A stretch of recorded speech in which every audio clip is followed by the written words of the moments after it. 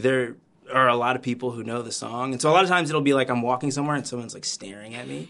And they're like, do this. And I'm like, what are they waving at? And then finally they're like, no, you. And they like come up and talk to me. So that's weird. But it's been a fun journey overall.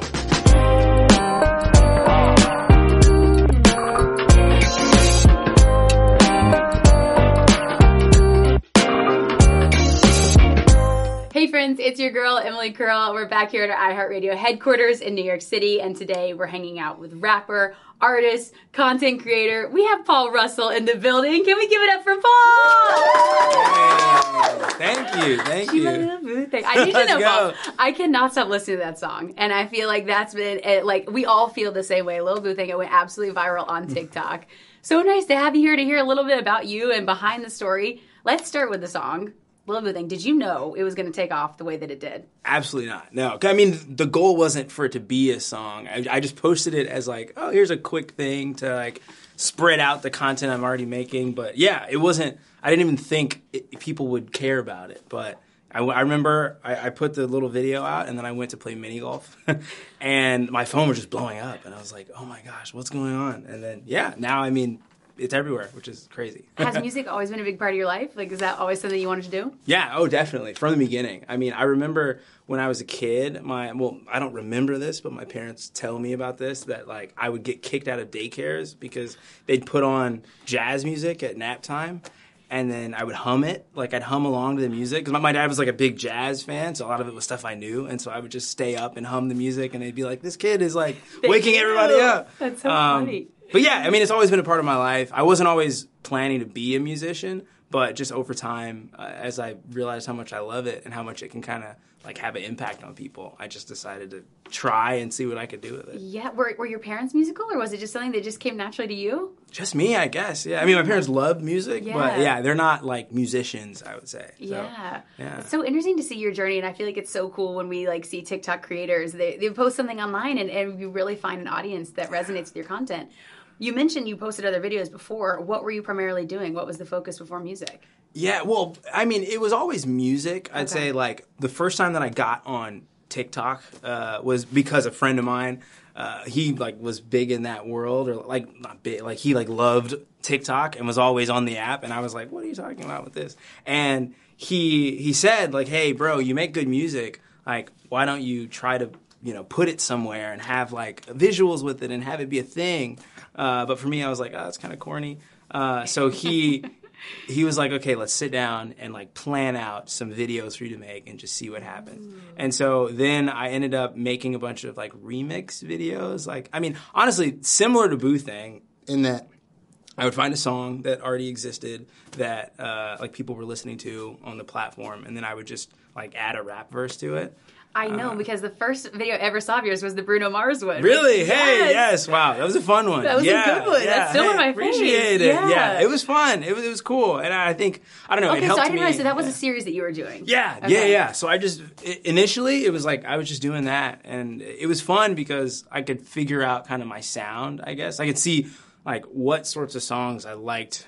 Making a verse, writing a verse to, and what sorts of things people resonated with, which definitely helped me a lot in music. But honestly, after doing that for a while, it started to feel like, man, I'm using all of the coolest stuff I can think of on songs that I'm not allowed to release because they're all, it'd be on a. So then I just kind of stopped doing that and started releasing music, and it worked out that Boo Thang came at a time where it's like I already had music that was out, and I had people who were kind of listening to me, and then going back to the, the kind of, remix sort of thing per se. So interesting. It connected those two worlds for me, which just I think led to a lot of people finding out about the song and enjoying it. And I'm always curious now with artists, like how you prioritize your time.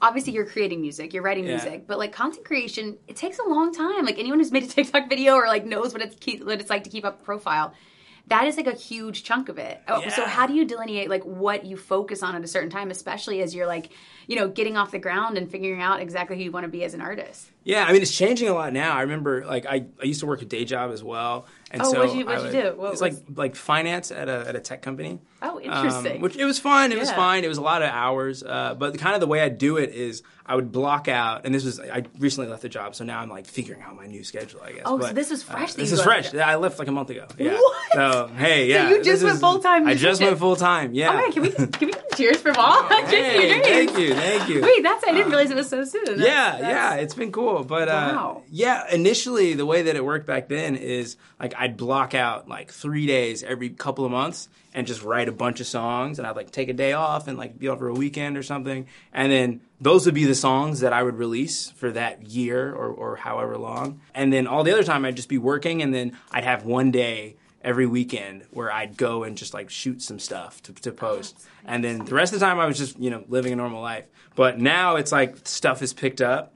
And it's like there's not only the content stuff, but there's everything else that's a part of being a musician. And so now it's like, all right, I still have to figure out the plans and schedule everything out, but it's like it's a whole thing now, which is cool. Can we go back to your job for a second? Because did your coworkers realize, like your alter ego, your other life that you were living? Yeah, did they like your music? It was wild. Yeah, no, people loved it. I mean, I remember at first I didn't tell anybody because I was like, I don't want people to be like, oh, is he doing this on company time, like that kind of thing. Yeah. And then over time, people started to find out, but I'd always tell them like, like I had people messaging me like, oh my gosh, I just heard your song. Like, can I put this in the company email or the company group chat or whatever? And I'm like, no.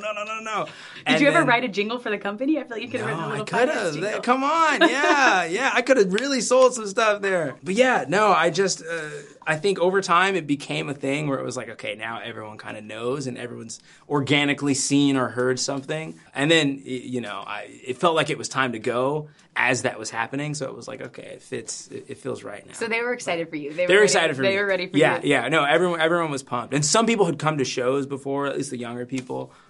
So yeah, people were along for the ride. And then I feel like Wu-Tang took off so like it was like everywhere. Were they singing it to you? I feel like you walked by. Yeah. No, everyone in my life is singing it to me, which is wild. I literally sang it to you as you came in. Exactly. Yeah. So no, it's so nuts. catchy. It's nuts. Yeah, it's insane. It's like, and it's crazy. You're right. How fast it's all been. Like the song's been out for 3 weeks. But yeah, it's like every day now I have a message I get from someone that's like, I'm at, this sports game, or I'm at somebody's wedding and they're playing your song, and it's wild. Obviously it's like you've taken off into a whole like new level of your life and your career. What's been like the most surprising thing for you that maybe you like, and maybe on the opposite end that you're like, okay, that's going to take some getting used to? It's cool how a lot of people know the song, and so I'll go places and people will be like, oh my gosh, hey, I love your music, da-da-da. But it's like taking getting used to, not because it's bad, but because I haven't I guess I haven't really realized that there are a lot of people who know the song. And so a lot of times it'll be like I'm walking somewhere and someone's like staring at me, and they're like, do this, and I'm like, who are they waving at? And then finally they're like, no, you, and they like come up and talk to me. So that's weird, but it's been a fun journey overall. What's the first thing fans say to you when they meet you? Is there something that they say pretty often? Honestly, I think a lot of people know the song but don't know my name, and so they'll be like, you're that guy. And and the first time it happened, like, that's literally the thing that happens all the time. Someone's like, you're that guy. At first, I'm like, which guy? Just to make sure, like, maybe you think I'm someone else. But then enough people will be like, you're my little booth. And then I'm like, oh, yeah. That's me. So now I just am like, yep, I am that guy. You are that guy, Paul Russell. I'm that guy. His name is Paul Russell, y'all, okay? Yes, let's go. But, yeah. What about the inspo behind the song? Where did it come from? Yeah, I mean, I love Best of My Love by The Motions, which is the song that's sampled in it. I remember I was just sitting around in my apartment. I was listening just, to a bunch of music. That song came on. I loved the intro to it, like the horns in the beginning just like take over. They like smack you in the face. And so, yeah, I found an instrumental of it and I was just freestyling over it. And then I recorded part of it. And yeah, that was the impetus for the whole thing. But I think I was thinking about, when I made it, I was thinking about there's so many like SoundCloud remixes that I like where someone took some old school song and an instrumental of it, and they took some like Drake song or whatever, and they just put them together. And yeah, it was kind of like, oh, I'll make something like that. Again, it wasn't meant to be a song, but it was like, this is fun to like write something to this. That's so cool. Okay, so I'm sure you're still continuing creating. Are you working on new music? Like, what can you tell us? I am. Yeah. New music on the way. Yeah, I've been just making a lot of stuff, honestly. So figuring out the timelines for everything, there's still, I still have to figure out how to release and when to release and all of that. But I'm super excited about what's next. And we have a music video for Lil Boo Thang coming out soon. And what about for you, like in your videos, do you cast like family and friends? Yeah, a lot of friends. Really? A lot of friends. Yeah. It takes a lot of just like phone calls of being like, bro, do you want to be? But the good thing is like people are excited about my music and like my friends are. And so, they're always down to come in and have a good time, which it makes it fun. Yeah. What does your like close inner circle think of everything going on in your life? Oh, they love it. They're losing their minds. Yeah, they're like picking which celebrities to be friends with. They're like, hey, bro, you're gonna meet this guy soon. I'm sure. Like, make sure you put in a good word. Tell him that I'm like, bro. Put in a good word. Like, yeah. You connected up like, with them. Yeah,